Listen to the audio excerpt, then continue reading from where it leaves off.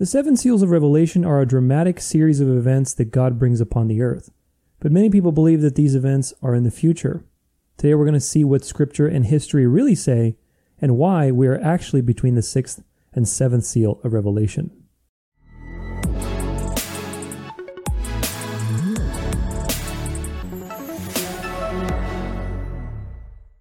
Hey everybody, welcome back to the Dance of Life podcast. I'm Tudor Alexander, your host. Thanks so much for being with me. If you haven't subscribed yet, make sure you do so on my website, just so that we can stay in touch. You never know with platforms. I like to say that, especially in this End Time series, because we've talked about a lot of possibly controversial things when it comes to these platforms, so you never know.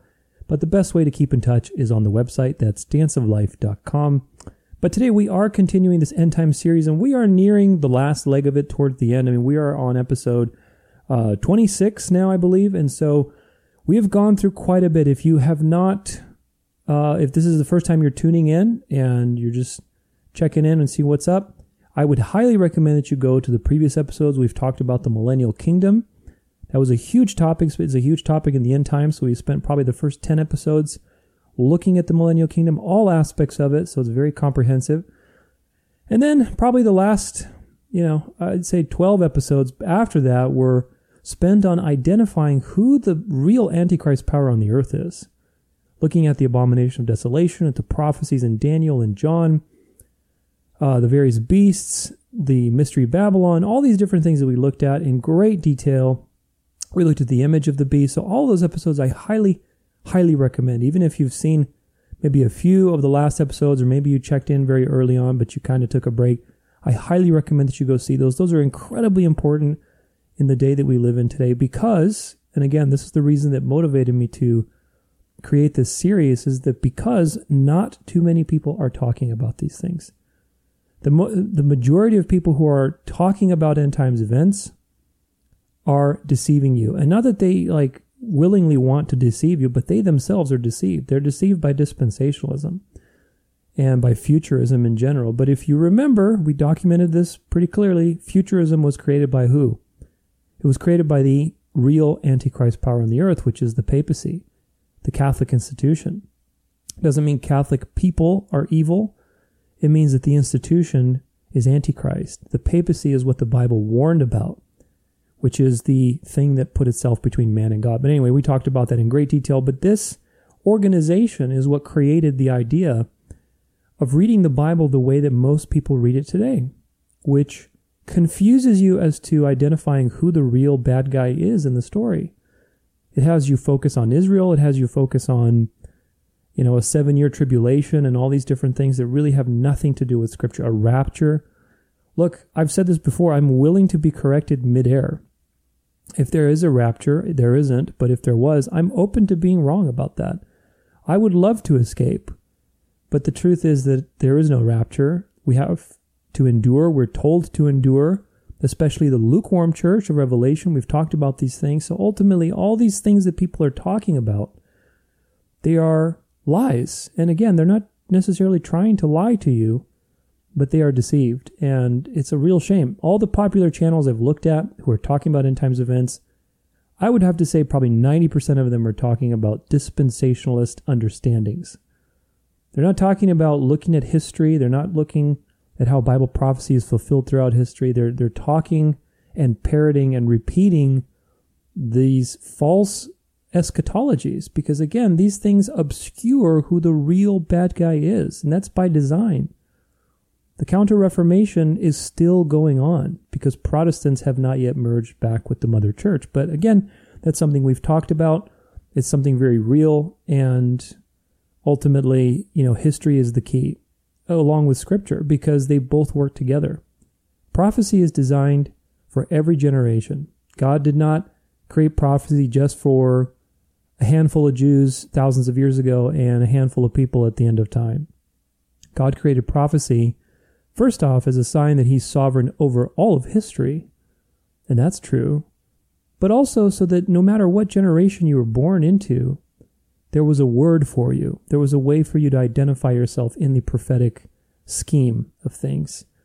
And so if you believe that, which I do, then it's very clear. And then we looked at why history is the way and the key Because if you read things literally, as opposed to reading them through a historical lens, again, using, like, for example, the 1260-day timeline in Revelation and Daniel, which talks about this Antichrist power.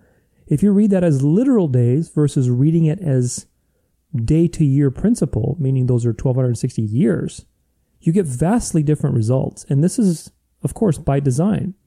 Satan is always putting your eye on what is obvious. What's obvious? Oh, well, it's days. Let's just read it as days.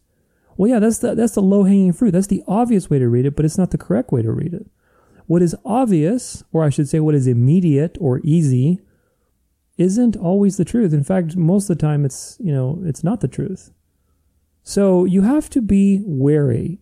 But today we are continuing past all that. So again, I'm trying not to review everything because there's just so much material, but it's kind of tough not to review, especially with these series. People can click on them and open them. So again, if this is your first time, I highly recommend that you go back. This is a cumulative series. But the last episode, we kind of started making a shift, and that was in looking at the seven churches prophecy. So today we're looking at the seven seals, and then the next episode we'll look at the seven trumpets.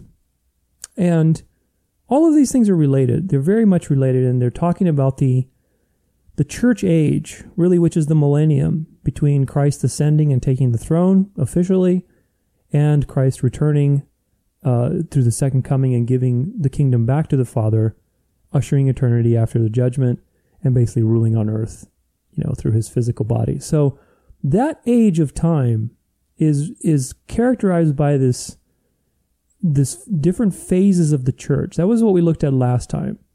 So we looked at the seven churches as a time prophecy. Of course, there are letters written to physical churches, but again, if this is a first-time topic to you, go back to that episode and listen to it, because we prove beyond a shadow of a doubt the prophetic significance of the seven churches of Revelation. It's really profound, and if you have studied typology, then you know what I'm talking about. Typology, I heard a great and brilliant definition from Michael Heiser recently. Of course, he's passed away, but they're still sharing some of his clips here and there, and he had a great definition for it that he heard from somewhere else, which is that typology is non-verbal prophecy. So again, it's non-verbal prophecy, and if you understand what that means, it's really profound, because typology is throughout the Bible. The Bible is constantly prophesying and prophetic. All the things that are physical that happen, they are portraying and prophesying non-verbally. They're doing it through show and tell, basically. That's what God is doing of spiritual things that are yet to be. So, for example, we talked about in the Abomination of Desolation episode, we looked at the sanctuary in the wilderness and how there were so many points of contact between that and Jesus Christ and his ministry and the plan of salvation, right? All the high priests function, the king function, Adam and Eve, David, Moses, all these people were types of Christ. They were people who lived and existed, but through their lives, God was doing like a show and tell to prophesy and to give flesh and character and reality so that you have context for who Jesus is. So when Jesus finally came, it's like putting that final puzzle piece into the middle of the puzzle, and it's like, oh wow, now I can see how it all fits together. And that's the beauty of typology. That's the beauty of the Bible. And that's why I like reading the Bible from start to finish, because you really get all of these pieces, and then finally by the time you get to Christ's life, it just goes boom, and everything makes sense. And typology, though, requires you to have spiritual eyes. If you're looking for just literal things, you're going to miss this very important part of the Bible. But if you are looking for typology, and you understand that typology is a real, legitimate thing that's happening in the Bible, then it's no surprise that the seven churches that John wrote to are also describing seven phases of the church. And we looked at that, how that is a prophetic thing, not just letters that were written to, some past churches as some preterists believe, but rather a throughout time type of situation. So we also looked at the end times timeline. We'll look at that a little bit again today. So if you haven't accessed that, I highly recommend checking it out. I link it always in the description for these episodes.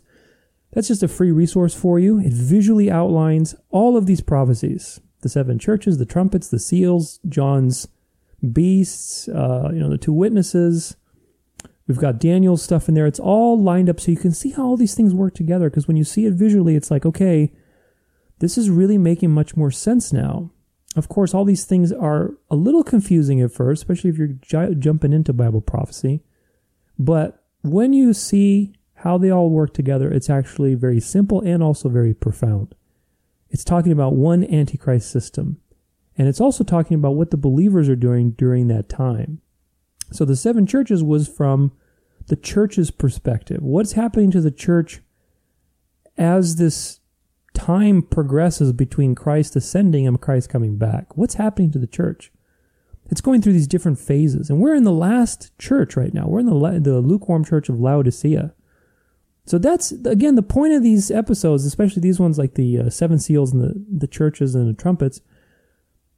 The point is to show you, beyond a shadow of a doubt, that we are not just in the end times, because we've really been in the last days, quote unquote, since the time of Christ. Because that's when God appointed the world to be judged, right? So Satan was dethroned. That's it. You're done. You don't have any more power. The gospel is going out to the nations. There's going to be a set time for a certain amount of people to be born and accept the gospel. But the world is being judged. There's a definite end to history now. And so from that point, which was at the cross, we've been in the last days. That's why there's no 7-year tribulation. We've been in the tribulation since Satan was thrown down and he knew his time was short. So he's been at the church and persecuting people, spreading deception ever since then. We talked about that in the Binding of Satan episode, very early on in the series. But we are now towards the very end, not just the end times, but the very, very end times. And I want to show you how that coincides with the 7 seals, and next time, the 7 trumpets. Because you're going to see we are between the 6th and 7th seals. The 7th seal and the 7th trumpet are all, it's the same thing, basically. It's basically when Christ returns. But the 6 seals before that and the 6 trumpets before that happen relatively around the same times. Of course, all of these things align, not exactly, but relatively enough to where you can see these phases going through time. It's very fascinating. Again, if you look at the spreadsheet, the graphical spreadsheet I made, you'll see how all these things play. They really do. It's very fascinating. But we are not going to cover the 7 bowls. The 7 bowl judgments, we'll talk about that in a second. But today we're looking at the 7 seals. We're going to recapitulate a little bit about church history. So if you have not seen the previous episode, I highly recommend that you do that. Because again, people think that these things that they see, like the 4 horsemen, they think it's the 4 horsemen of the apocalypse, and they're tying it to the Euphrates River, and now the 4 horsemen are released. And it's just, there's so much misinformation on this stuff, and really that's not what these things are talking about. It's talking about the church age. And as you can see, as you start layering these different prophecies together, you get a clearer picture of where you are in history, and you get a clearer picture of who the real Antichrist power is, which again, it points back to the papacy. But nonetheless, we're going to look at church history. And next episode, we'll look at the trumpets, which again, all these things are related. And again, if you understand the pattern of history, you'll see that pretty clearly. But they're from different perspectives. The 7 churches outline the first layer of the cake. It's like a prophecy cake. You got the foundation where it tells you what's happening to the church over this period of time, over the millennium. Then you have the 7 seals, which are from the believer's perspective, as you'll soon see as we describe this. Next episode, we're going to talk about the trumpets, the 7 trumpets, and those are judgments, and they're from the unbeliever's perspective, the wicked. And the trumpets themselves are, which is, again, these things don't align exact on by the year, because it's not about that. It's about what's happening throughout history until Christ returns. The trumpets themselves are events in time. They are things that happen in time. The 7 churches are phases of time, right? So like, for example, the first church was from 0 to 100 AD. That was the apostolic church. Then you had the persecuted church from 100 AD to 313. We looked at that with the Diocletian persecution. 10 days is 10 years, actually. Those are prophetic days. And we looked at all that. But anyway, these are phases of time. They're chunks of time. Same thing with the seals. These are describing different things that are happening throughout time. And then towards the end, you'll see that they are also describing events. So again, it's not something that you need to be dogmatic about, but rather see that these things are fulfilled in history. And what does it mean if we are now after the sixth seal, the sixth church, and waiting for the seventh trumpet? That means we're in the 11th hour. And that's really what the whole point of this is. A lot of people can get really lost in this kind of stuff. And the point is, again, you don't have to know everything about the end times. In fact, I don't think you should. It's too much. People get lost in it. But you should know enough to triangulate your position in time, to triangulate who the real Antichrist power on the earth is, so you aren't deceived when all of these other things start being fulfilled that the Antichrist power is doing to bring upon the earth. We talked about that with the third temple, possibly a false Christ, possibly a false golden age, a Christian nationalist system. We talked about all this stuff, and nobody is really talking about these things, unfortunately. So share these episodes. Share them with your friends, your family. I know some of them are a little longer, but ultimately, look, my point is to document these things thoroughly so that you know I'm not just talking out of my opinion, but rather I'm documenting everything from history, from current events. You can see these things very plainly. But we will not cover the seven bowls. The seven bowls are a third type of judgment, and these are final judgments on the earth. And the reason we know that is because they happen after the mark of the beast is deployed, basically. In Revelation 16, verse 1 through 2, it says, "The seven bowls of God's wrath. Then I heard a loud voice from the temple telling the seven angels, 'Go and pour out on the earth the seven bowls of the wrath of God.' So the first angel went and poured out his bowl on the earth, and harmful and painful sores came upon the people who bore the mark of the beast and worshipped its image." So this is your time marker right here for when the bowls happen, is that the very first one is after the mark of the beast is implemented. So this is really, ultimately, look, once we get to the mark of the beast, remember, this is very important. What did Jesus say about his return? It will be like the days of Noah and the days of Lot, depending which gospel you go to. Both are mentioned. But what were those days like? Well, people were eating and drinking and giving in marriage. They were participating in society. Why were they participating? Or I should say, in this case, in the future, why will people be jovial and happy and eating and drinking and giving in marriage? Because they've taken the mark of the beast.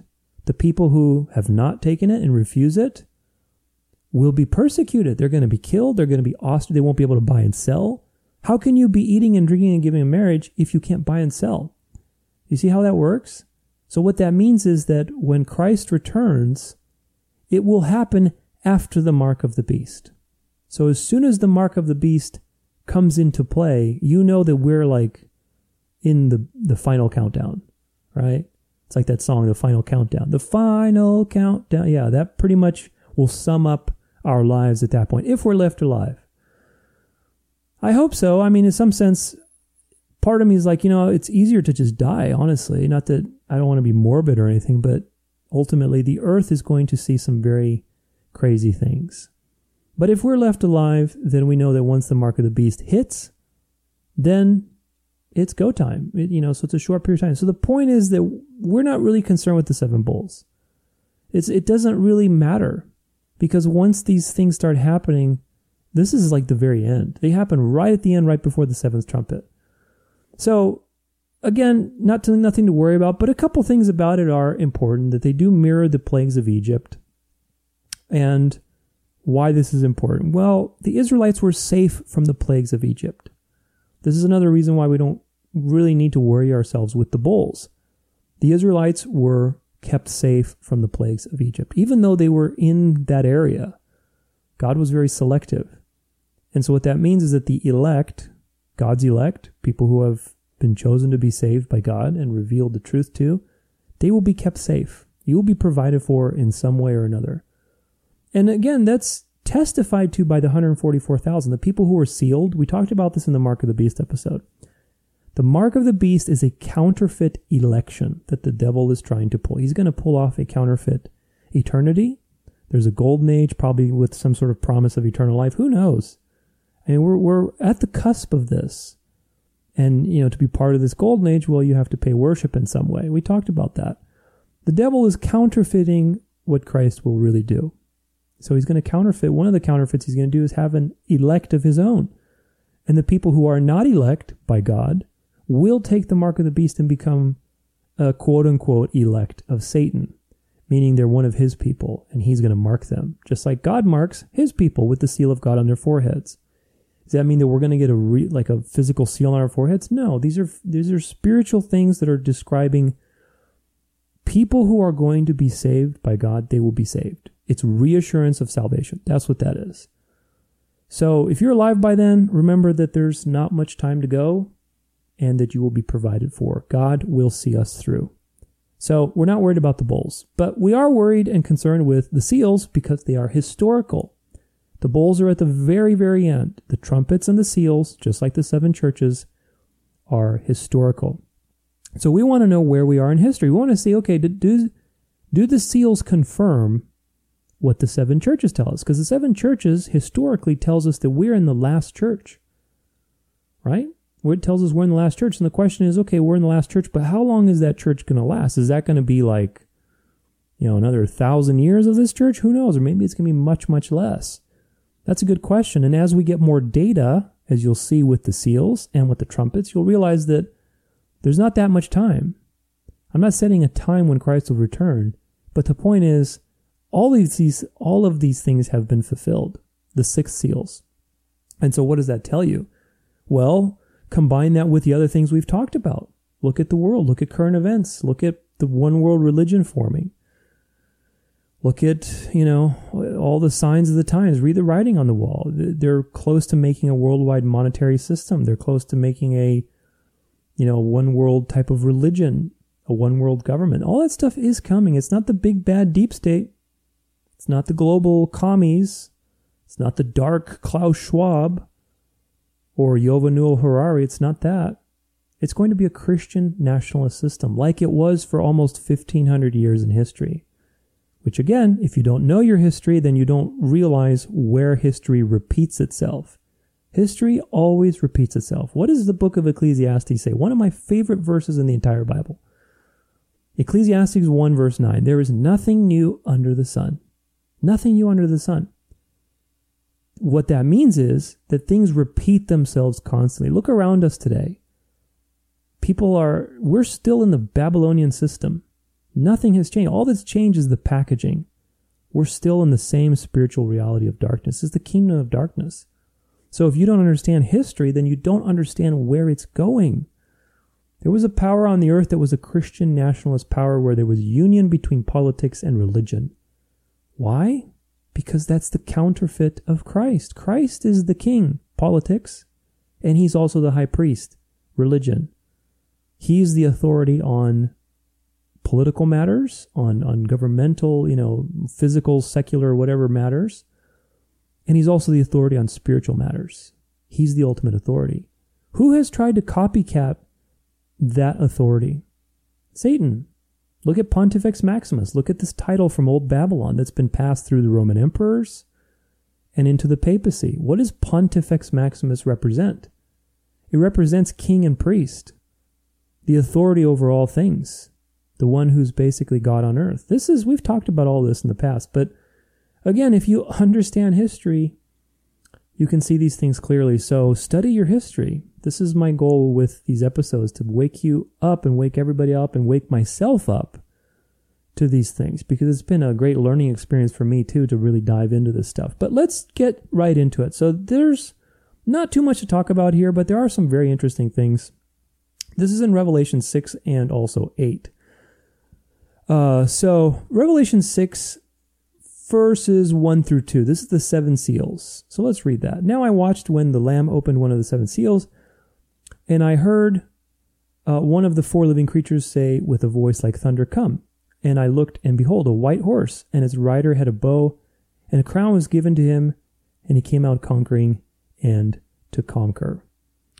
So you have this image of a white horse. Now again, if you remember the last episode. I'm going to reference the last episode quite a bit. So if you haven't seen it, go check it out, because that sets the stage for these things.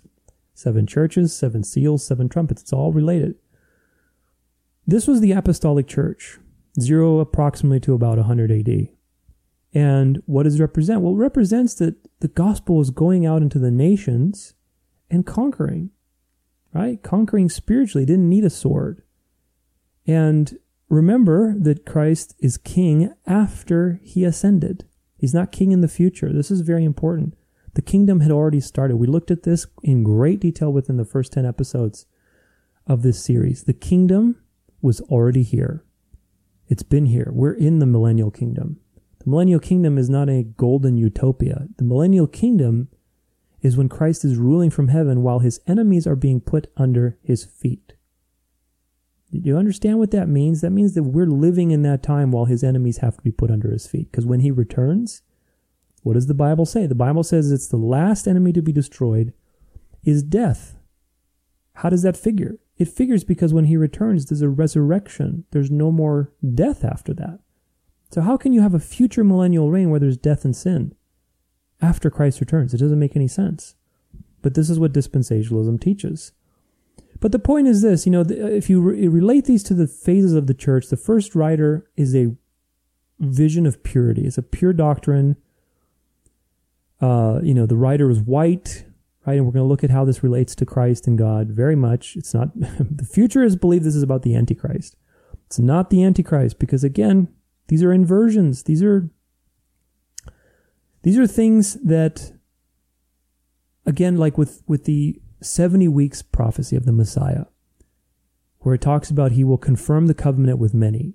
Dispensationalists believe that that's talking about the Antichrist, when in reality it's talking about Jesus. Jesus is the one who confirmed the covenant. What covenant? The new covenant in his blood. And halfway through the week, which again, a week is prophetic years, so it's 3.5 years, halfway through his last week, he got crucified. He got cut off. It's not talking about the Antichrist. It's talking about the Messiah. That whole prophecy is talking about the Messiah. But again, these are inversions by the devil designed to take your eyes off of things that point to Christ and to confuse you. So it's very important that we realize this. Now, images that relate to this white, the rider on the white horse, a lot of people debate what this is, but really it shouldn't be a debate if we just use Scripture to interpret Scripture. So let's look at a couple verses. In 2 Kings 13, verse 17, it says this, "And he said, 'Open the window eastward,' and he opened it. Then Elisha said, 'Shoot,' and he shot. And he said, 'The Lord's arrow of victory, the arrow of victory over Syria, for you shall fight the Syrians in Aphek until you have made an end of them.'" So it represents God's arrow, God's shooting through the bow, victory. The imagery of a bow and arrow is about God's victory in this case. And this is a prophecy. It's a prophetic verse talking about victory over Syrians. And it's using a bow and arrow. Compare this again to Psalm 64, verse 7. "But God shoots his arrow at them, and they are wounded suddenly." So again, you have imagery of a bow and arrow and victory. Habakkuk, chapter 3, verse 8. "Was your wrath against the rivers, O Lord? Was your anger against the rivers, or your indignation against the sea, when you rode on your horses and your chariot of salvation? You stripped the sheath from your bow, calling for many arrows. Selah, you split the earth with rivers." So again, the imagery of what? We have God having a bow. A bow and arrow. This is associated to God and God's power, God's victory, his military prowess. Now we look in Revelation. Revelation 2, verse 10. "Do not fear that you are about to suffer. Behold, the devil is about to throw some of you into prison, and you may be tested. And for 10 days you will have tribulation." This is the second church we talked about, with 10 days being the 10 years of Diocletian persecution. Be faithful unto death, and I will give you the crown of life." So the crown, what does the crown represent throughout these verses in Revelation? The crown of life, and even in the Gospels and letters, it's talking about victory. It represents victory over death. Just as Christ was victorious over death, I overcame the world, right? He allows us to overcome the world through him and gives us the crown of life. The crown of life is a metaphor, it's a symbol that represents victory over death. And this is used throughout the scriptures. Now, if we look again in Revelation 19, verse 11, there's a rider on a white horse. What does this say? Then I saw heaven opened, and behold, a white horse. This is like literally almost the same language as Revelation 6. The one sitting on it is called Faithful and True, and in righteousness he judges and makes war. So not only he judges, and he makes war. War. What is war associated with? Bows and arrows. Victory. God. It's all the same. Who's the rider on the white horse? It's Jesus. The white horse, plus a bow, plus the crown imagery, is all denoting the victory of the gospel going out into the nations. So again, when we read that verse in Revelation 6, look at this imagery. And I looked, and behold, this is 6 verse 2. A white horse, and his rider had a bow, and a crown was given to him. And he came out conquering and to conquer. Who is conquering? That is, the gospel is conquering. The white horse represents the purity of the gospel's message. You're going to see as how we go through these different seals, that the horse, the rider on the horse changes, just like the phases of the church change and degenerate over time. You're going to see how this is another, again, proof that these things are related. The rider on the horse, how he degenerates, first off, it's obvious, again, you'll see this as we go through these seals, but you'll see first off that the riders successively degenerate. You start with this rider on a white horse, very pure imagery with a crown. Obviously, that's talking about victory over death. He has a bow. That's God's bow. Victory. It's war imagery and victory imagery and spiritual imagery of victory over death. It's talking about the purity of the message of the gospel. What does the gospel testify to? It testifies to Christ. Who's Christ? He's the rider on the white horse, just like Revelation says in Revelation 19. And other places that we looked at where it's talking about God's bow and arrow. So the gospel matches what it's testifying about, right? So it's showing the truth. It's the rider on the white horse. But as you will see, these riders start to degenerate more and more until you have a pale horse and it's death. It's literally like the opposite of what the first horse is. And that matches perfectly in time with the fourth church. Again, we'll look at all of this. It's so fascinating. But again, it's all about Christ. This is the message of the gospel and what's happening throughout the time of the church age. The first 100 years, the message was pure. It was the apostolic church. It was the rider on the white horse, conquering. He has a crown. And we'll see as the successive riders, they're very different and they get successively worse. Now, I want to talk about a few things before we continue, and that's about seals in general and how they were used in history for legal transactions. And this is all very important. We're going to take a look at a few documents. Okay, so as usual, I'm going to put these links in the description of the episode. You can reference them for yourself. But this is a blog post on 7 seals on documents, just in general. The idea of using 7 seals on historical documents was actually a pretty popular idea in Sumerian culture, in Roman times, throughout various different things. So I want to read a couple things here. It cites a couple verses from Jeremiah, and this is, I believe, Jeremiah 32. So this is verse 6. And Jeremiah said, "The word of the Lord came unto me, saying, Behold, Hanameel the son of Shallum, thine uncle, shall come unto thee, saying, Buy thee my field that is in Anathoth, for the right of redemption is thine to buy it. So Hanameel, mine uncle's son, came to me in the court of the prison according to the word of the Lord, and said unto me, Buy my field, I pray thee, that is in Anathoth, which is in the country of Benjamin. For the right of inheritance is thine, and the redemption is thine. Buy it for thyself. Then I knew that this was the word of the Lord." So this was basically, God had told him to buy a field, and he had a messenger that confirmed that, so it proved that God was talking to him. Verse 9, "And I thought the field of Hanameel, my uncle's son, that was in Anathoth, I bought it, and weighed him the money, even 17 shekels of silver. And I subscribed the evidence, and sealed it, and took witnesses, and weighed him the money in the balances. So I took the evidence of the purchase, both that which was sealed, according to the law of custom, and that which was open. And I gave the evidence of the purchase unto Baruch the son of Neriah, the son of Messiah, in the sight of Hanamiel, mine uncle's son, and in the presence of the witnesses that subscribed the book of purchase, before all the Jews that sat in the court of the prison. And I charged Baruch before him, saying, Thus saith the Lord of hosts, the God of Israel, take these evidences, this evidence of the purchase, both which is sealed and this evidence which is open, and put them in an earthen vessel, that they may continue many days. For thus says the Lord of hosts, the God of Israel, houses and fields and vineyards shall be possessed again in this land. And so the idea of this is a transaction that's reported in the Bible, but it talks about sealing and opening. Now I wanted to read a couple more things. Under Roman law, scrolls were required to be sealed 7 times. And it is known that the scrolls of the Roman emperors, such as Augustus and Vespasian, were sealed 7 times. The point of similarity here is that the content would be a secret or a mystery until it was opened following the death of the emperor. It's a very important detail. Some of this also seems to apply to Revelation 5. Only the lion lamb was qualified to open the 7-sealed scroll, as only God, the Son, had shed his blood and died. This seems to be emphasized in the statement describing the lion lamb as though he had been slain.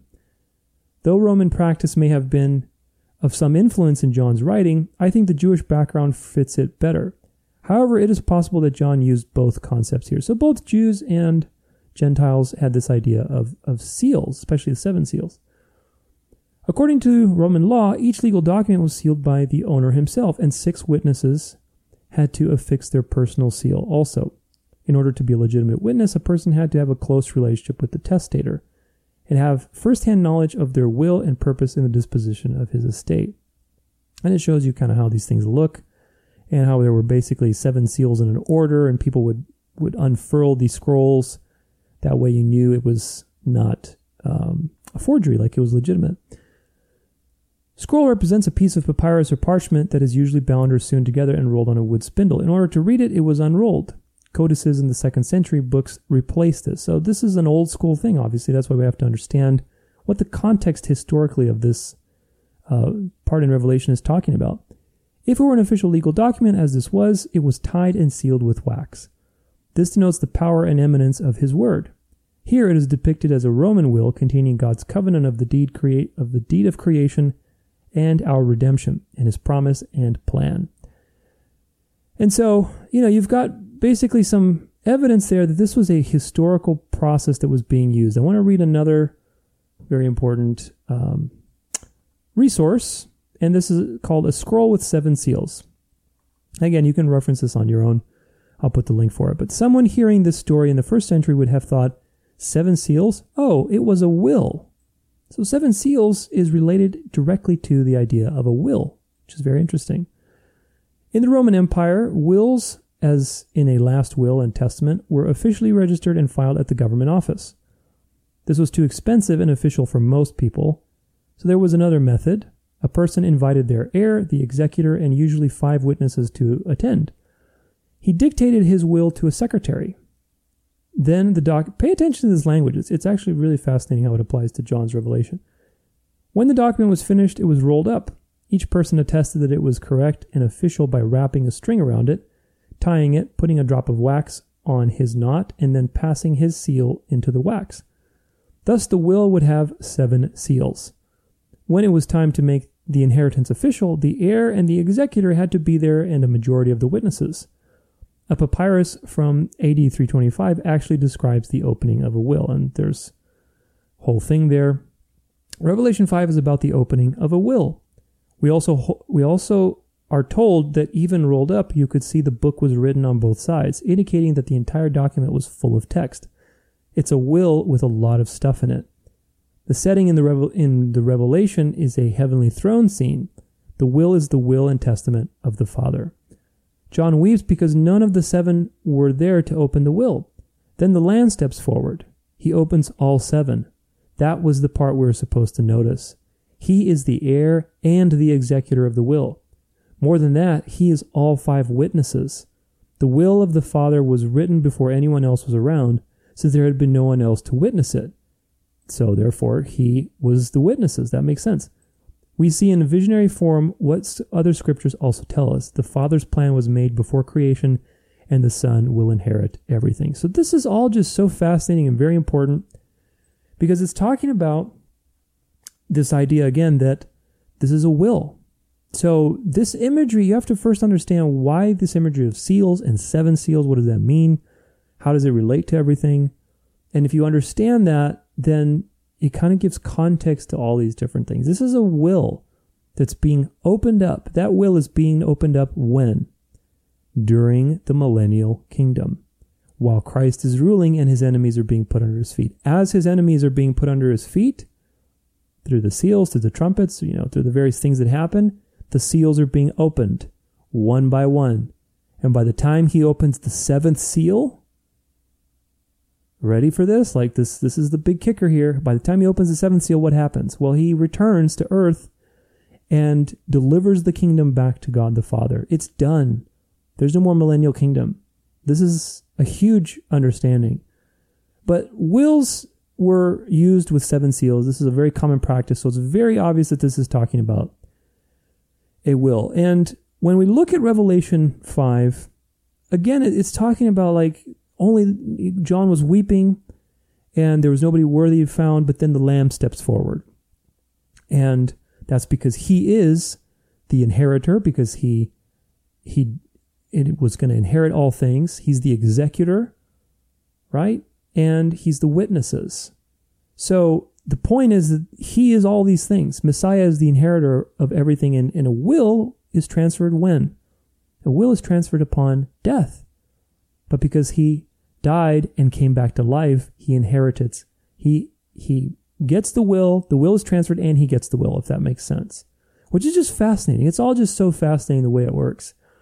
But this is talking about the fulfillment of all things. It's talking about Christ inheriting the earth, and of course we, by being in a relationship with Jesus, inherit those things as well. It goes back to Genesis, basically, but it's a redeemed paradise.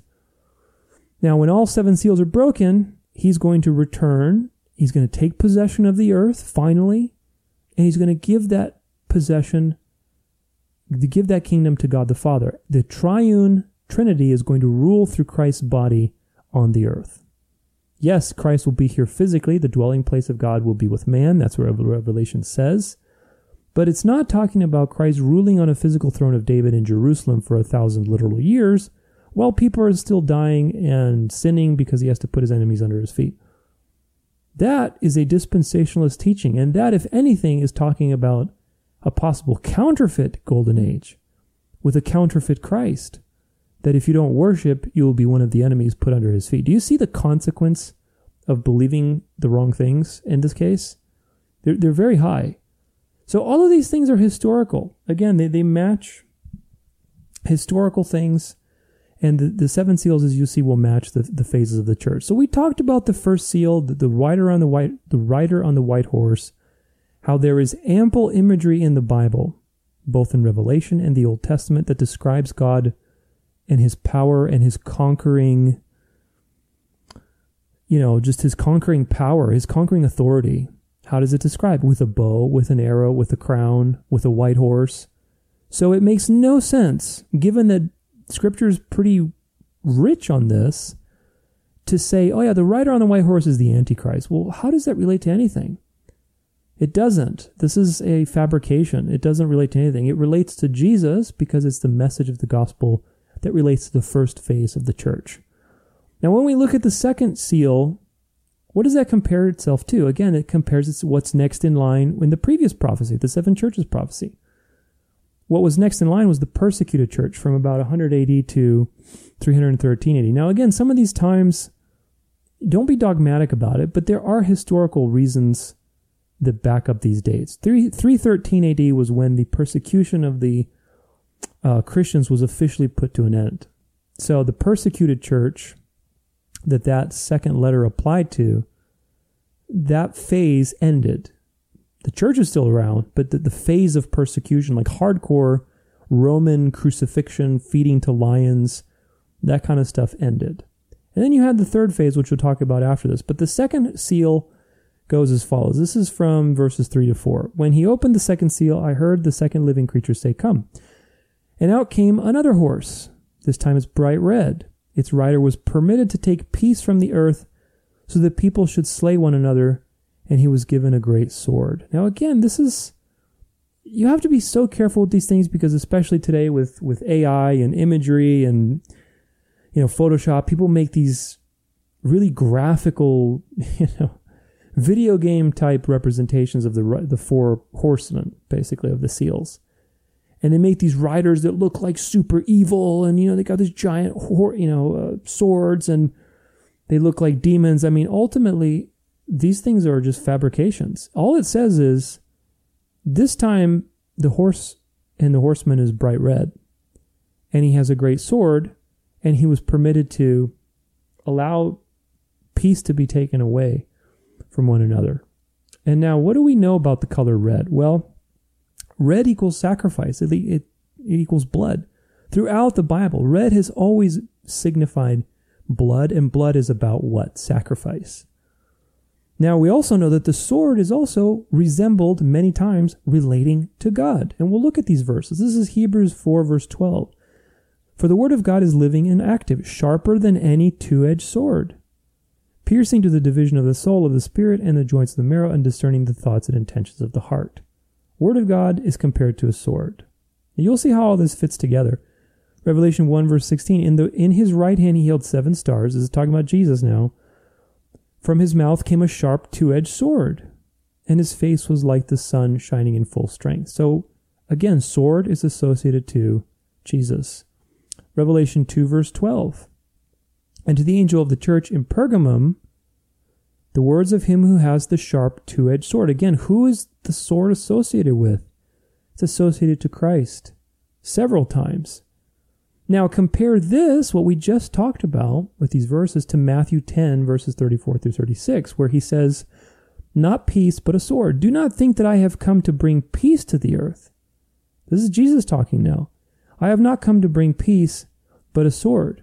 For I have come to set a man against his father, and daughter against her mother, and a daughter-in-law against her mother-in-law.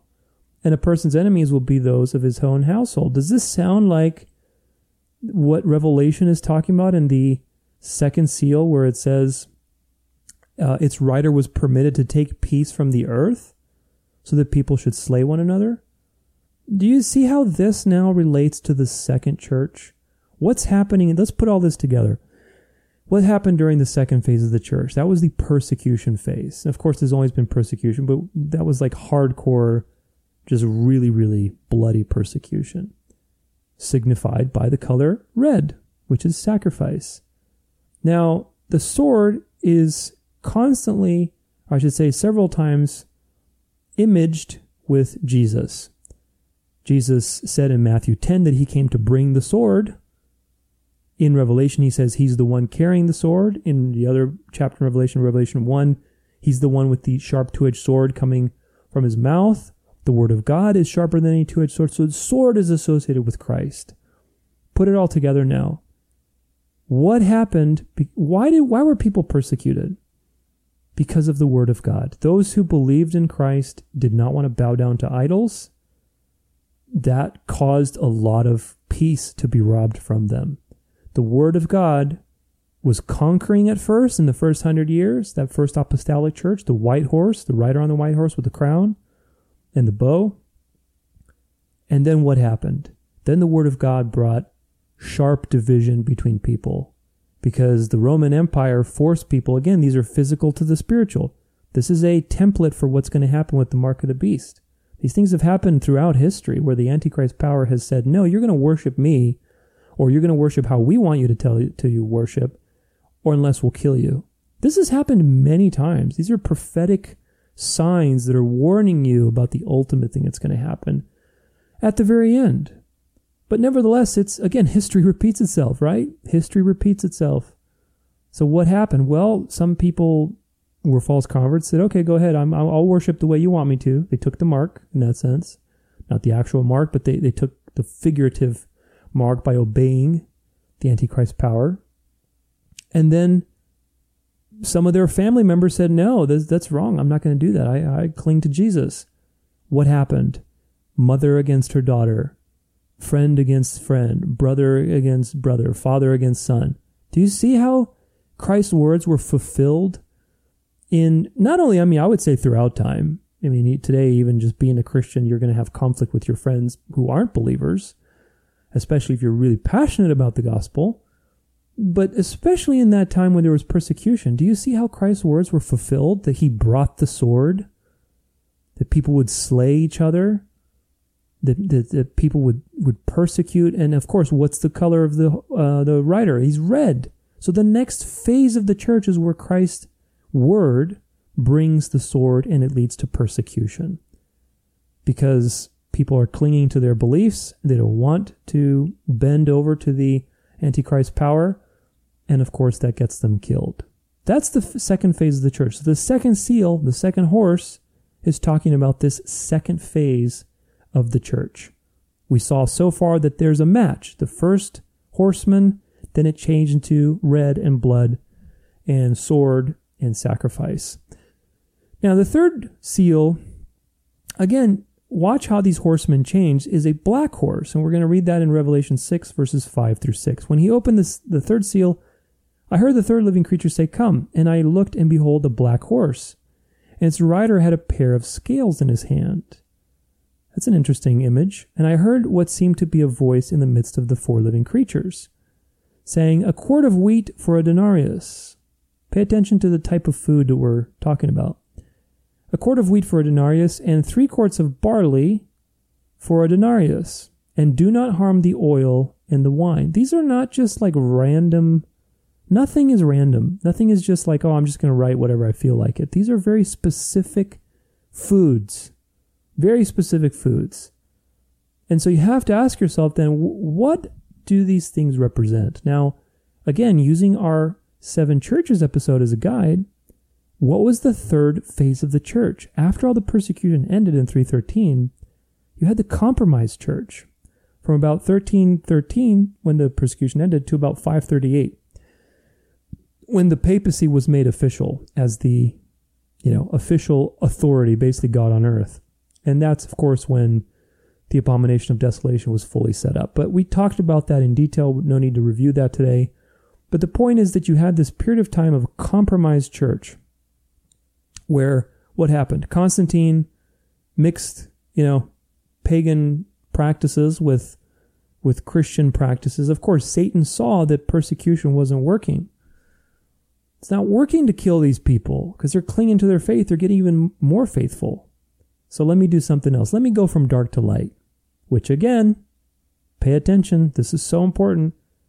Again, these are historical things that foreshadow what's going to happen in the future. The dark doesn't work, so you got to go with the light. We're moving from dark to light in this current generation. We're going back to Christian nationalist values, back to good old religion and good conservative values, which again seems good on the surface, but who is the moral authority that's going to dictate these things?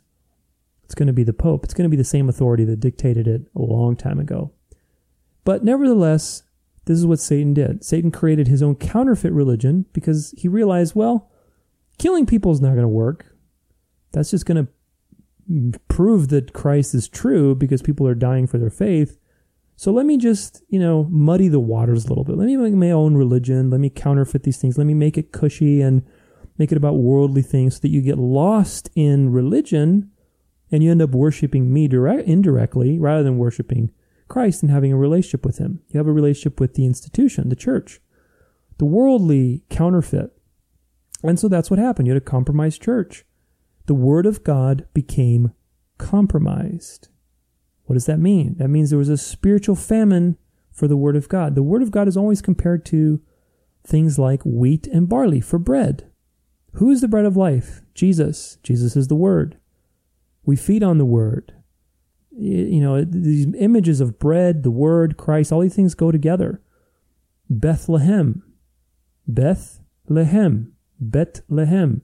This is the house of bread. That's where Jesus was born. Interesting, isn't it? And ultimately, again, we know that Jesus is the bread of life. So you had all of these things throughout the Bible that denoted bread, and they were fulfilled in Jesus. Jesus says, I'm the bread of life. All those times when you read about manna And man does not live by bread alone, but by every word that comes from the mouth of God. Who's the word? Jesus. Who's the bread of life? Jesus. What was in the ark? Manna. It's again pointing to Jesus. All these things were pointing to Christ. So if there's a shortage of wheat and barley, if wheat and barley represent bread, because that's what you bake bread with, and there's a scale and they're weighing it and they're, okay, let me, I might have to compromise a little bit. What's happening here? The word of God is being compromised. Do you see how this works? It's being weighed out and calculated and, we got to incorporate paganism into this. Otherwise, it's too much revolt. People are going to just revolt and let's just make everybody happy. Do you see how that works? Trying to even the scales rather than going with what the gospel tells you to go with. This is what happened in the third phase of the church. Now, wine and oil are also symbolic. Wine is talked about quite a bit. Obviously, that's related to Christ's blood. Drink my blood, eat my body, drink my blood. Not the Eucharist, but spiritually, partake of Lord Jesus through faith. Partake of his blood through being born again. When you are born again, what happens? You die. You die a spiritual death. You're buried with him so you can be resurrected with him. And so when you partake of his cup, when you partake of his blood, it's not going to church and drinking wine and saying, this is the actual blood of Jesus. I'm drinking it. I'm saved now. That's not at all what that means. That's talking about a spiritual reality of communion with Christ through repentance and faith. But there's a couple of great verses on wine as well. So Mark chapter 2, verse 22, Jesus says, "And no one puts new wine into old wineskins. If he does, the wine will burst the skins, and the wine is destroyed, and so are the skins. But new wine is for fresh wineskins." This is such an important thing, and he's talking about a lot of different things, and they're asking about fasting. But basically what this passage is referring to, the new wine. Who's the new wine? Who's the new covenant? It's the gospel. It's Christ. You don't try to fit him into these legalistic paradigms. Even after Jesus ascended and left the earth, Paul was fighting with the Jews constantly because they were trying to say, okay, well, we believe in Jesus, but you still have to be circumcised. You still have to, fast, or you can't eat pork. You can't do this. You can't do that. And they're trying to be legalistic about it. And this is throughout the New Testament. So this is just one of those places where Christ is reminding people, you can't put new wine in old wineskins. And that's a real thing. It's a physical thing. Again, physical. Is he talking about real wine? No. He's using real wine and wineskins as a metaphor, as a spiritual metaphor for the reality of you can't try to fit this new thing that I'm doing into your old ways. I'm coming to fulfill everything and usher in something way cooler. That's what he's saying here. So wine is, but in this case, what is wine relating to? It's relating to, again, the word, the gospel, the new way of being, the understanding. What does wine relate to when he had Passover? Drink my blood, eat my flesh. Is that actually talking about real blood and real flesh? No. It's talking about partake of the gospel, partake of the truth, partake of the word of God. In Isaiah 55, verse 1, the compassion of the Lord. "Come, everyone who thirsts, come to the waters. And he who has no money, come buy and eat. Come buy wine and milk without money and without price." Again, we have this vision of wine and how it's related to basically partake. Is God asking, again, it's like you got to read spiritually. Is God asking people, come and buy wine? Yeah, there's going to be just free wine for everybody. Is that what's going on here? You have to think outside these literal ways of reading the Bible. He's talking about partaking with God, having communion with God. The Lord's table is mentioned throughout the New Testament. What's the Lord's table? When you partake of the Lord's table, we looked at that. It's being part of the kingdom. The Lord's table equals the temple, equals the body of Christ, equals the church, equals the kingdom. All these phrases, the temple, I don't know if I mentioned that or not, but anyway, all the things I just mentioned, they are all used synonymously throughout the New Testament. They're all the same thing. They're not different from one another. If you're in the kingdom, you're at the Lord's table. You're also in the church. You're also in the temple. You're also in the body of Christ. See, all these things come together. It is a communion with each other and with Christ. Through him, obviously. That's what we have, communion with each other. But they're all related to wine.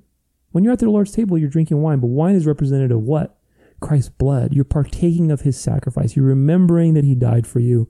And in so doing, you're maintaining a position of repentance and faith. That you are nothing without Christ. That he gives you life. And ultimately, that's how you partake of his blood.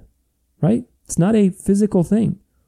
Now, oil is a symbol for the Holy Spirit throughout Scripture. I'm not going to cite scriptures here because there's so many that, you just don't need to. This is a very commonly understood idea that oil always represented the Holy Spirit. So now, let's put it all together. History proves that there is a time of compromise in the church after the persecuting phase, which was, again, around between 1313 to about 538, when the papacy fully took control. That ushered in a new church age. We'll talk about that in a second. Now, what does this prove? Some things were compromised, right? What was compromised? The barley and the wheat with the scales. Everybody's weighing the barley and the wheat out. Oh, well, should we really believe this or not? Maybe we can make indulgences for these things. And these things are being weighed out and calculated, right? So there's compromise going on. Now, we also know that there's Sunday laws, Mary worship, holidays, a liturgical calendar. There was a church-state union set up. Certain pagan practices were adopted, traditions, all these different things were put into the church. And so there was a lot of compromise because none of these things are based in the Word of God. None of them. They try to base it on the Word of God, but they fail miserably because they aren't. Still, what does it say? It says, do not harm the oil and the wine. What does that mean? Well, the oil represents the Holy Spirit. And the wine also represents, we talked about that, Christ's sacrifice, genuine faith. Where are we going with this? Well, if you have some things that are compromised, what's the next thing it's talking about? The oil and wine. Well, some things were not compromised. They were still genuine believers. In fact, there's records of people like Sabbath keepers who were persecuted. They weren't like crucified like they were, in the second phase of the church, but they were economically persecuted. Again, these are waves of history and it's coming again. It's coming again, people. We talked about that with the mark of the beast. But the point is that they were still genuine believers. Do not hurt the oil and the wine. People who broke bread with one another, people who were guided by the Holy Spirit and not by tradition, people who kept the Sabbath and didn't want to worship on the day of the sun. All these different things were denoting that while there was compromise, there were still genuine believers who were partaking of the Lord's table. So all this matches perfectly with the third phase of the church. Now the fourth seal is the final horse, and it's the pale horse. And it's just, again, the most degenerate version of the horse. And if the horse represents the gospel, the truth, right? The message. And you see that message changing over time. First, you see this white horse and he's conquering. The gospel's going out to the nations. Then it's a red horse with a sword because the word of God brought great persecution upon people and made a dividing line. Do you believe or are you going to go with the beast?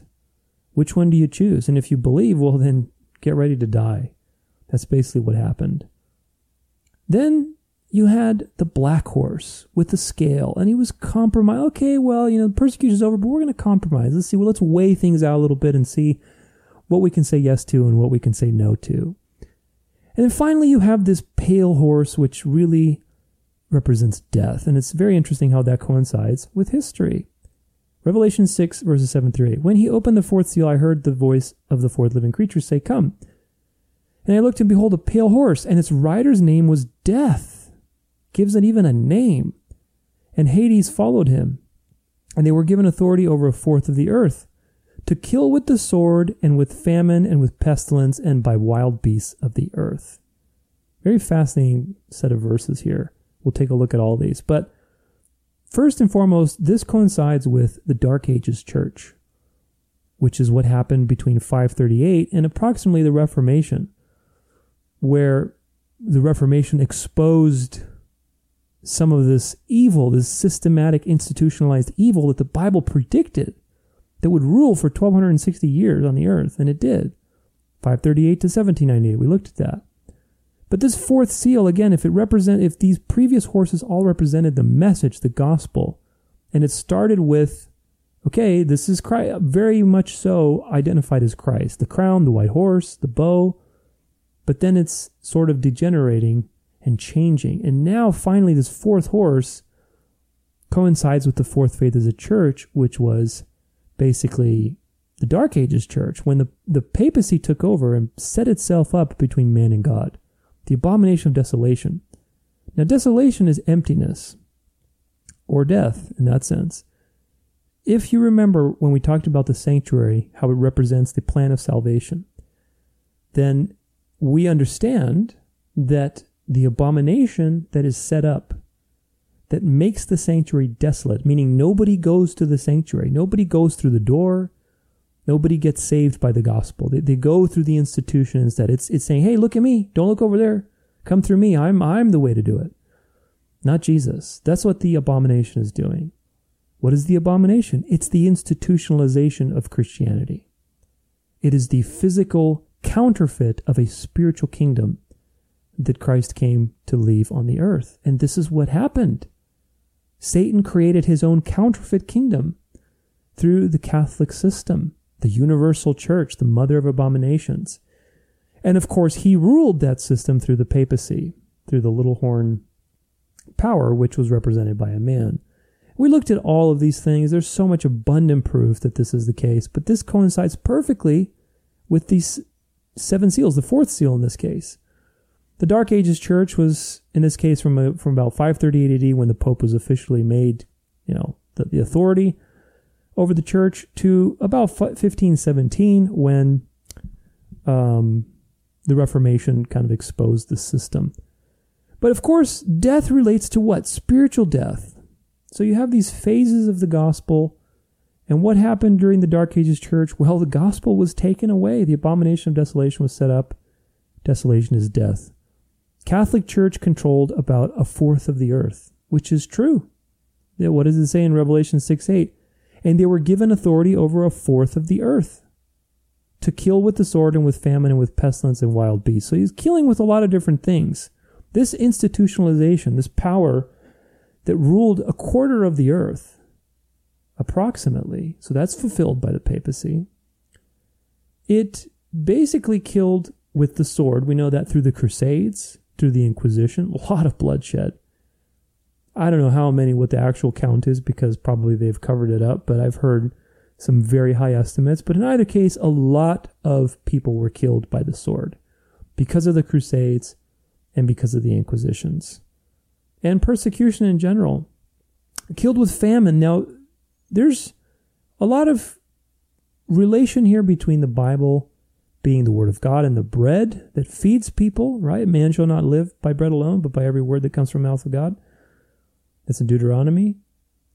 So if there's a famine, what does that mean in a prophetic context? It means that the Bible, which is the thing that feeds you, the truth, the Word of God, is taken away. Is that confirmed by history? Yes.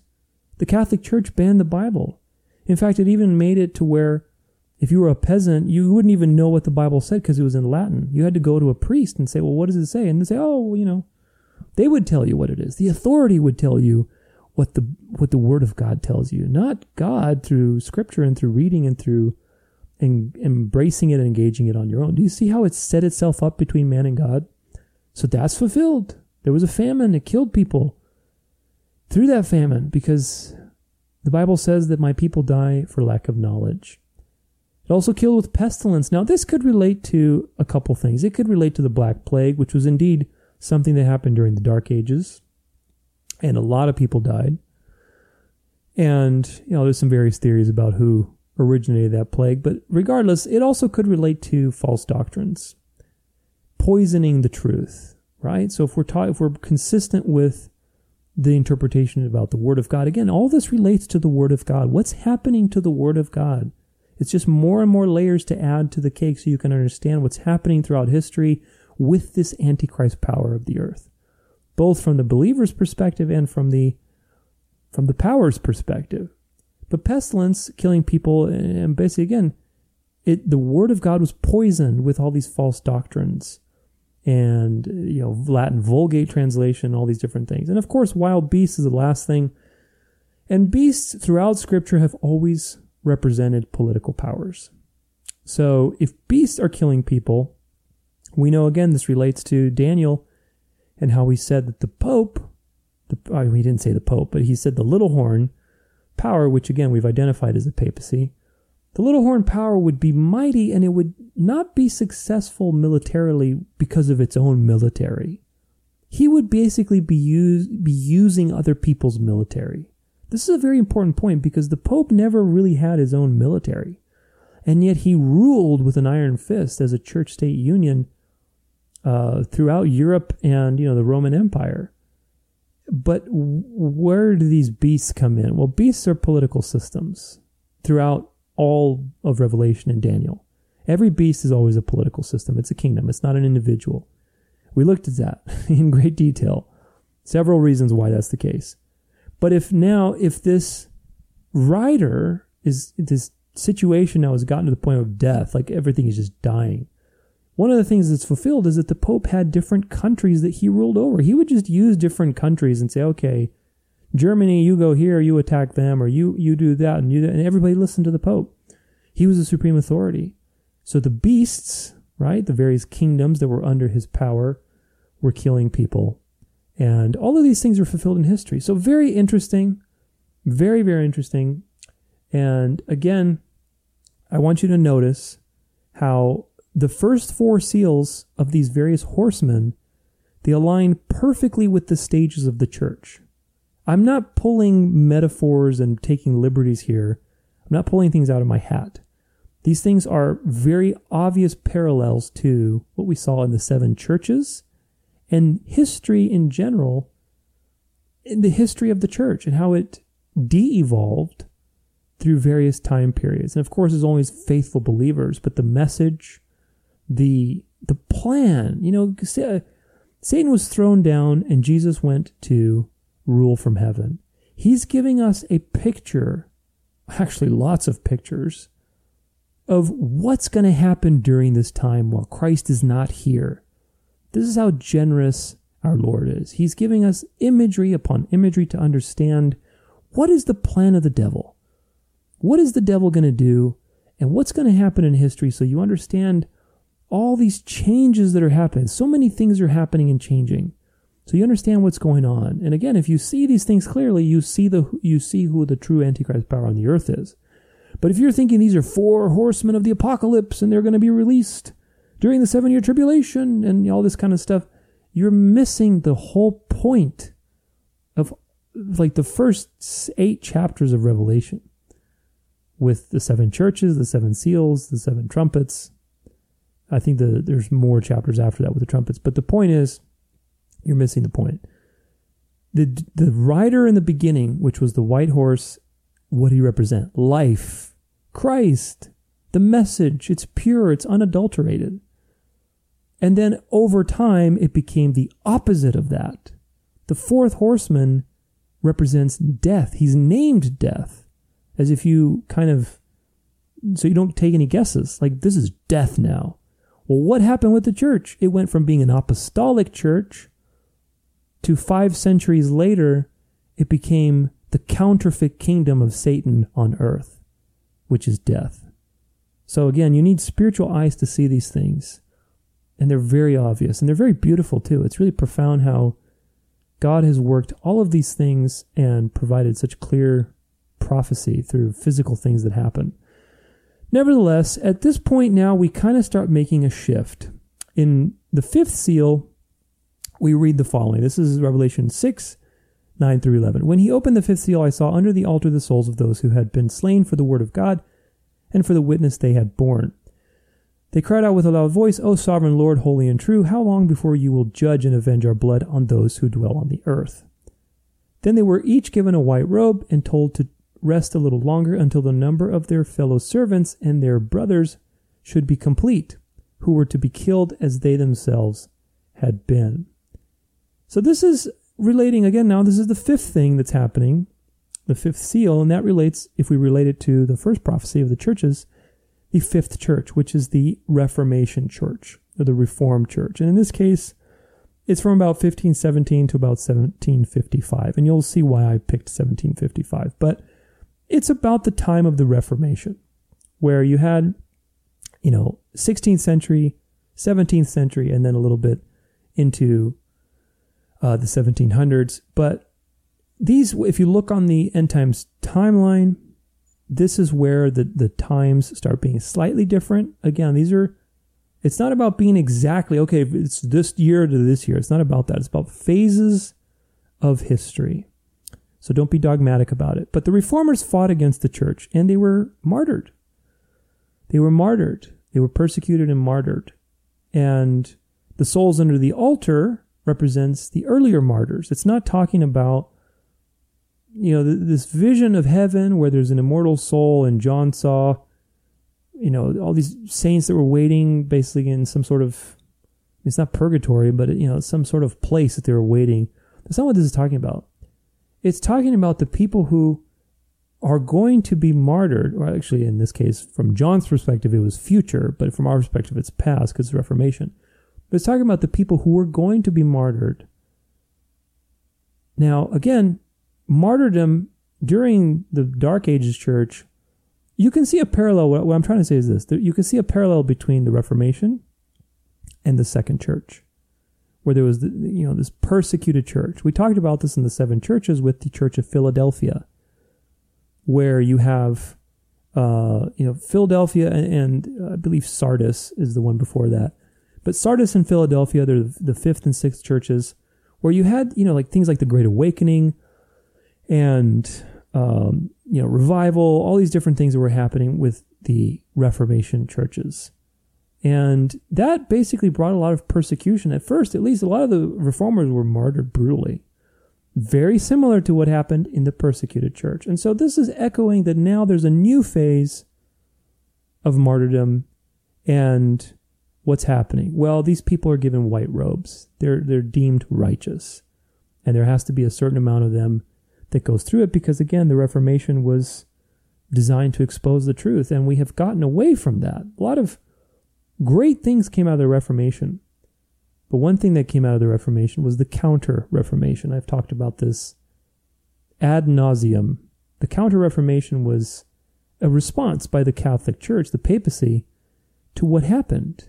Because they panicked. People are starting to realize, who the beast system is. We can't have that. Let's find a different way to interpret Bible events. So they started futurism and then later dispensationalism. They started the Jesuits. The Jesuits are involved in practically everything that you can look at in history in the last 500 years. So again, these aren't conspiracy theories. They're very much well documented. And so this is not talking about heaven. It's not talking about an immortal soul. It's a vision. Visions are symbolic. It's talking about the fifth phase of the church where basically, again, you have all these phases of the word, initially conquering and then causing persecution, getting compromised, becoming the abomination of desolation. Now there's going to be more martyrs for the faith. Well, why? Because people are getting back to the truth. Now, in the sixth seal, you have various signs. And this is where the shift from symbolic to actual physical signs happens, which is very interesting. And so this applies to the last two churches, which is Philadelphia and Laodicea, which is what we're in. We're in the last church. We're in Laodicea, as per the last episode, as you can see very clearly. But this Revelation seal is about from verse 12 to 17. Let's read it. Let's take a look at it. When he opened the sixth seal, I looked, and behold, there was a great earthquake, and the sun became black as sackcloth. The full moon became like blood, and the stars of the sky fell to the earth, and as the fig tree sheds its winter fruit when shaken by a gale. The sky vanished like a scroll that is being rolled up, and every mountain and island was removed from its place. Then the kings of the earth, and the great ones, and the generals, and the rich, and the powerful, and everyone slave and free, hid themselves in the caves and among the rocks of the mountains, calling to the mountains and the rocks, fall on us and hide us from the face of him who is seated on the throne and from the wrath of the Lamb. For the great day of their wrath has come, and who can stand? Now this is a very interesting seal, because part of this is in the past, and we'll look at how this was already fulfilled in the past, but part of it is yet future. And the part that's future is talking about, the last part says, what does it say? The great day of his wrath has come. Well, wait a minute. Have we seen that part yet? No, of course not. This is still future. The great day hasn't come yet. It's still the future. So this is now an interesting period of time, because it overlaps from the fifth seal, which is around the Reformation time. It goes all the way till practically the very end, because after this is the seventh seal, and that's the actual arrival of Jesus. This is talking about things that happened. We'll see how these were already fulfilled, so you can understand, okay, wow, we're like, right at the very end here of that sixth seal, with these final things happening, supernatural things, obviously some giant quaking situation where everybody panics. And then you have the seventh seal where Christ actually returns. So this is very much the 11th hour. But these things were already fulfilled, at least the first couple ones, where he says the moon became like blood, the sun became black as sackcloth, there was a great earthquake, stars of the sky fell to the earth. All these things actually have a very fascinating historical fulfillment. So let's take a look at that historical fulfillment and see what it is. This is a commentary on Revelation 6, I believe. The event that marks the opening of this seal took place in 1755. This is why I told you I set it to 1755. On November 1st, Lisbon, Portugal, was the center of a tremendous earthquake. Its effects were felt over an area of 4 million square miles. On May 19th, 1780, beginning around 9 a.m., heavy black clouds blotted out the sun, drawing the dark of night over New England. We'll look at this in another article. That night, when the darkness finally lessened and the moon appeared, it had the appearance of blood. November 13th, 1833, brought the most extensive display of falling stars which have ever been recorded. So all these things happened in succession within, a couple decades, which is very, very interesting. Again, these are after the fifth seal, which we saw match the Reformation, and the other four seals match the phases of the church. But this is the 1755 Lisbon earthquake. You can look this on Wikipedia. The 1755 Lisbon earthquake, known as the Great Lisbon Earthquake, impacted Portugal, the Iberian Peninsula, and Northwest Africa on 1st November, Feast of All Saints, at around 9:40 local time. In combination with subsequent fires and tsunami, the earthquake almost completely destroyed Lisbon and the adjoining areas. Seismologists estimate the Lisbon earthquake had a magnitude of 7.7 or greater on the moment magnitude scale, with its epicenter in the Atlantic Ocean about 200 kilometers west of Cape St. Vincent. Chronologically, it was the third known large-scale earthquake that hit the city, following those of 1321 and 1531. Estimates place the death toll in Lisbon around 12,000, making it one of the largest earthquakes in history. So this was a huge, huge, huge earthquake. And, ultimately, it fulfills these things because there are other things nearby that time that also fulfilled it, as these ones. This is another commentary now. New England experienced the famous dark day on May 19th, 1780. So a couple years, 25 years after the earthquake, followed by signs in the moon as well. November 12th, 1833, a great meteor shower occurred. Nearly 200,000 meteors fell per hour. These signs were seen across the United States. History records these memorable moments as follows. Quote, "The dark day of New England, so familiar to old and young, came May 19th, 1780. Near 11 o'clock, it began to grow dark, as if night were coming." This is 11 in the morning. "Men ceased their work. The lowing cattle came to the barns. The bleating sheep huddled by the fences. The wild birds screamed and flew into their nests. The fowls went to their roosts. At night it was so inky dark that a person could not see his hand when held up, nor even a white sheet of paper." This is a supernatural event that's documented in history. Here's another quote. During the whole time, a sickly, melancholy gloom overcast the face of nature. Nor was the darkness of the night less uncommon and terrifying than that of the day. Notwithstanding there was almost a full moon, no object was discernible, but the help of some artificial light, which, when seen from the neighboring houses and other places at a distance, appeared through a kind of Egyptian darkness. That's an interesting commentary, isn't it? This is... Think about the plagues in Egypt, which is, again, so fascinating that this would be written down, which seemed impervious to the rays. Herschel, the great astronomer, frankly admits the dark day of May 19, 1780 is one of those wonderful phenomena of nature which will always be read with interest, but which philosophy is at a loss to explain. Yeah, of nature, I think it's of God, really. This is the point to take home because, I mean, look, the order of these events is exactly the order in the sixth seal. What is the sixth seal? Behold, there was a great earthquake, number one. Then the sun became black as sackcloth.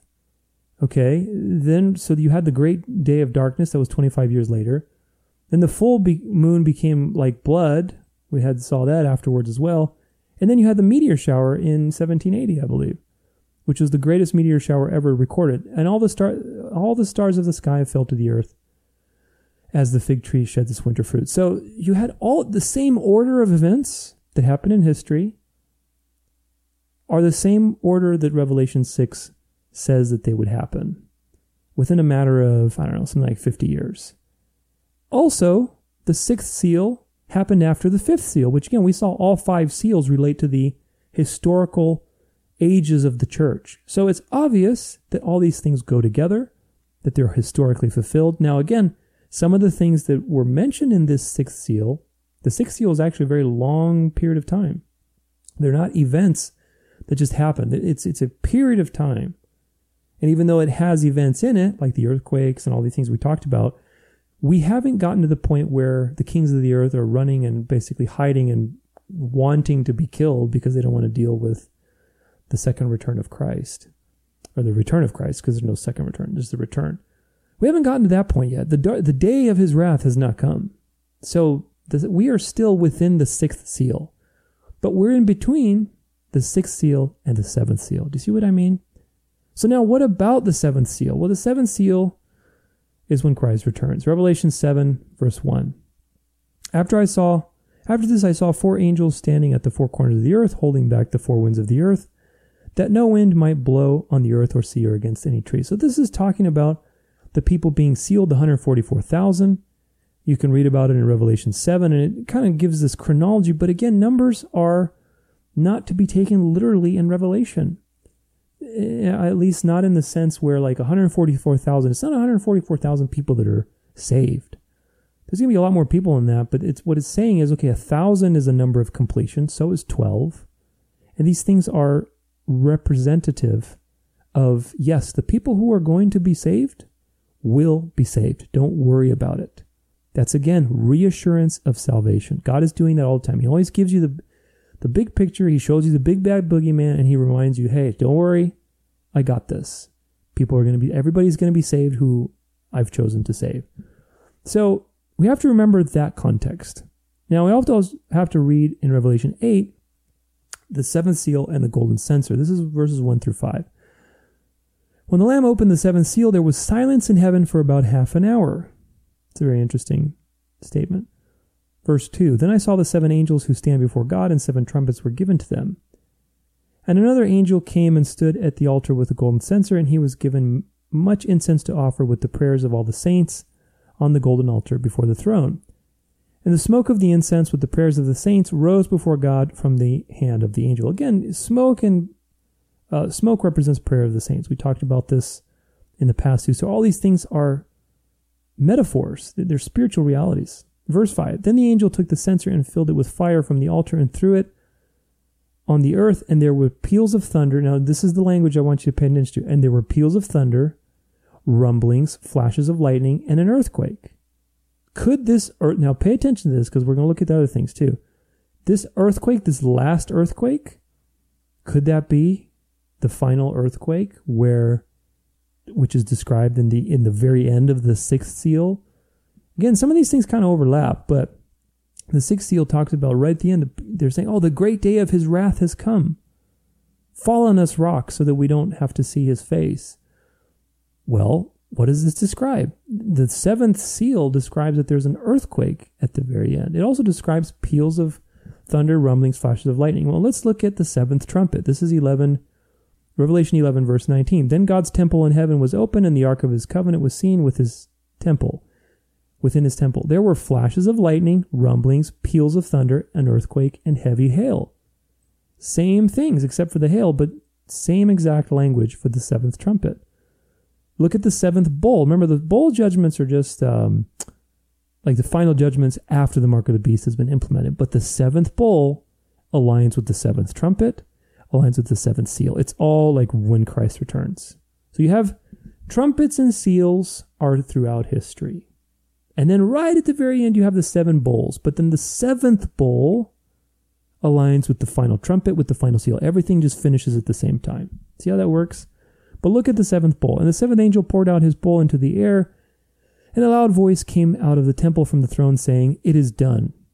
And there were flashes of lightning, rumblings, peals of thunder, and a great earthquake, such as there had never been since man was on the earth. So great was that earthquake. Now, we have not had that earthquake yet. But the sixth seal, part of the parts that haven't finished yet, where the kings of the earth are crawling under their bunkers and probably all these other things that they've built underground, because there's a whole underground system, if you know anything about that are basically begging the rocks to crush them so they don't have to deal with Christ, which they still will have to deal with him. But that earthquake hasn't happened yet. And all these things describe a massive shaking of the earth at the very end. What happens at the very end? When Christ returns. What did Christ say in Matthew 24? The appearing of the Son of Man, as lightning flashing from the east to the west. Well, what is the seventh bowl? Seventh trumpet? Seventh seal? What do they all talk about? Lightning flashing from, well, I didn't say from east, from the west, but there's peals of thunder, lightning. That's the return of Christ. That's the final deal. Like, that's it. So the seventh bowl aligns with the seventh trumpet, which aligns with the seventh seal. They all align at the same time. However, the previous versions of those things, the sixth seal, the fifth trumpet, they're at different times through history, and that's why I put that on the end times timeline. So, what do we take from all this? Well, the six seals are from the believer's perspective and talking about the Word of God, the gospel, the message, and it's complementing the prophecy of the seven churches. It's running through history. It basically recapitulates the phases of the church. And talking about basically, what's happening in the church throughout this time. What's happening to the Word of God? The seventh seal matches the seventh trumpet and the seventh bowl, and it's again all one event, which means that they're happening at the same time, and that is the return of Christ. The trumpets, which we haven't talked about, we'll talk about that next time, are from the unbeliever's perspective. You'll see how that's talking about judgments on these various pagan and antichrist powers throughout history, just like God has judged Babylon with Persia and Persia with Greece and Greece with Rome and Rome with the papacy. I mean, there's always been like one power that comes up that God allows so that it can judge the previous power. And at the end, he judges that final system. That's the whole point of this. So it just goes through these various iterations, and then Christ will judge the final iteration. But the bowls are just a final set of judgments. It's after the mark of the beast. They happen in between. This is important to understand. The bowls happen in between the sixth and seventh seals and trumpets. We are in the sixth seal right now. Most of the sixth seal has been fulfilled. That was fulfilled like 200-300 years ago. But there is some part of it that hasn't been fulfilled yet. And right when that part's fulfilled, when the day comes, when the day is about to come, and you have this giant earthquake, that's also when the seventh seal, the seventh bowl, will also happen around, seventh trumpet, I should say, will happen around that time as well. It's all the same event. So we are within the sixth seal. We haven't gotten to the bowl judgments yet because the mark of the beast hasn't arrived. When the mark of the beast arrives, there will be bowl judgments. Bowl 1, Bowl 2, Bowl 3, Bowl 4, Bowl 5, Bowl 6. By the time Bowl 7 comes, then you've got the seventh seal, the seventh trumpet, all of those ring at the same time, 777, boom, and Christ returns. If that makes sense. Again, this is kind of tricky, but you can look on the end times timeline. It's all visually laid out for you. But the point is this. Revelation is recapitulating. Recapitulation is a common literary device used during that time and used during Scripture. Don't be fooled by futurist interpretations trying to tell you, the four horsemen of the apocalypse or all these different things, that are happening. It's the seventh, it's going to be the third trumpet. It's going to be in next year. It's like the third trumpet's already been gone through, man. Look at history. Of course, we didn't talk about the trumpets today. We'll talk about it next time. But the point is, you're going to miss the point. The papacy corrupted the church. Satan set up his counterfeit kingdom, his counterfeit system that's physical and fleshly, that has put itself between you and God so you can offer him worship. And combined with the other things we looked at, with Mystery Babylon and the first beast from the sea, it's very clear who the Antichrist power on the earth is, if you know your history. So you should know that, because what's happening at the end? Well, Mystery Babylon is happening at the end, where the kings of the earth give their power to this church-state union. And it demands worship, or else it will persecute the saints. She's drunk with the blood of the saints. And certainly she is. And so the question is, are we there yet? No, we're not there yet. So we're in between things. We're close. We're close. And again, I'm not setting any times, but we are in that final generation for sure. I believe that. And I believe I stand on solid ground when I say that. But look, here's the good news. The seventh seal represents that the will is fulfilled. Remember that this is all about, the seals represent the inheritance, the will being undone, and Christ coming back to claim the inheritance and claim the earth. So this is actually something super exciting to understand, that you are in the final seal, man. You're in the final seal. You're at the end of the sixth seal. I don't know how many more years we got, but most of the sixth seal was fulfilled, as you could clearly see in history. And that was fulfilled a while ago. So we're at the end. When the seventh seal hits and Christ returns, the will is done. It's fulfilled. It's been opened. And it's time to live forever in eternity with him. So this is really something to look forward to. I know there's a lot of scary stuff going on, but again, if you understand to look at these things through history, it's an exciting conclusion, because we're at the end. We're at the end, and we know what to expect. I mean, obviously we don't know everything, all the details, but we've been given enough detail so that we know where we are in history. We can triangulate our position, and we know what to expect. And that is that the Antichrist power will come back and demand worship. And I've talked about that. If this is a new thing to you and you don't believe this, or you think it's, sometime in the future, or you think it's Israel or whatever, go back to those episodes and check them out. I highly encourage you, and I beg you to go and check those out, because dispensationalism has fooled so many people into the wrong expectations for the end times on purpose.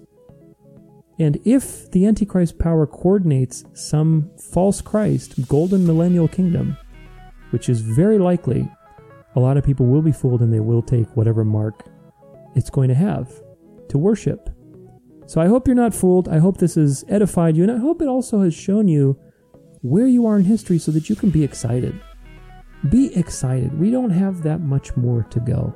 This is the final generation. Get close to Christ. Spread the gospel. Be a stand for the truth. Try to detach from the world as much as you can, and place your mind and your heart on heavenly things. I hope it's been good for you. I hope you've learned a lot. I hope you will check out those previous episodes if you haven't. And until next time, God bless, and we'll see you soon.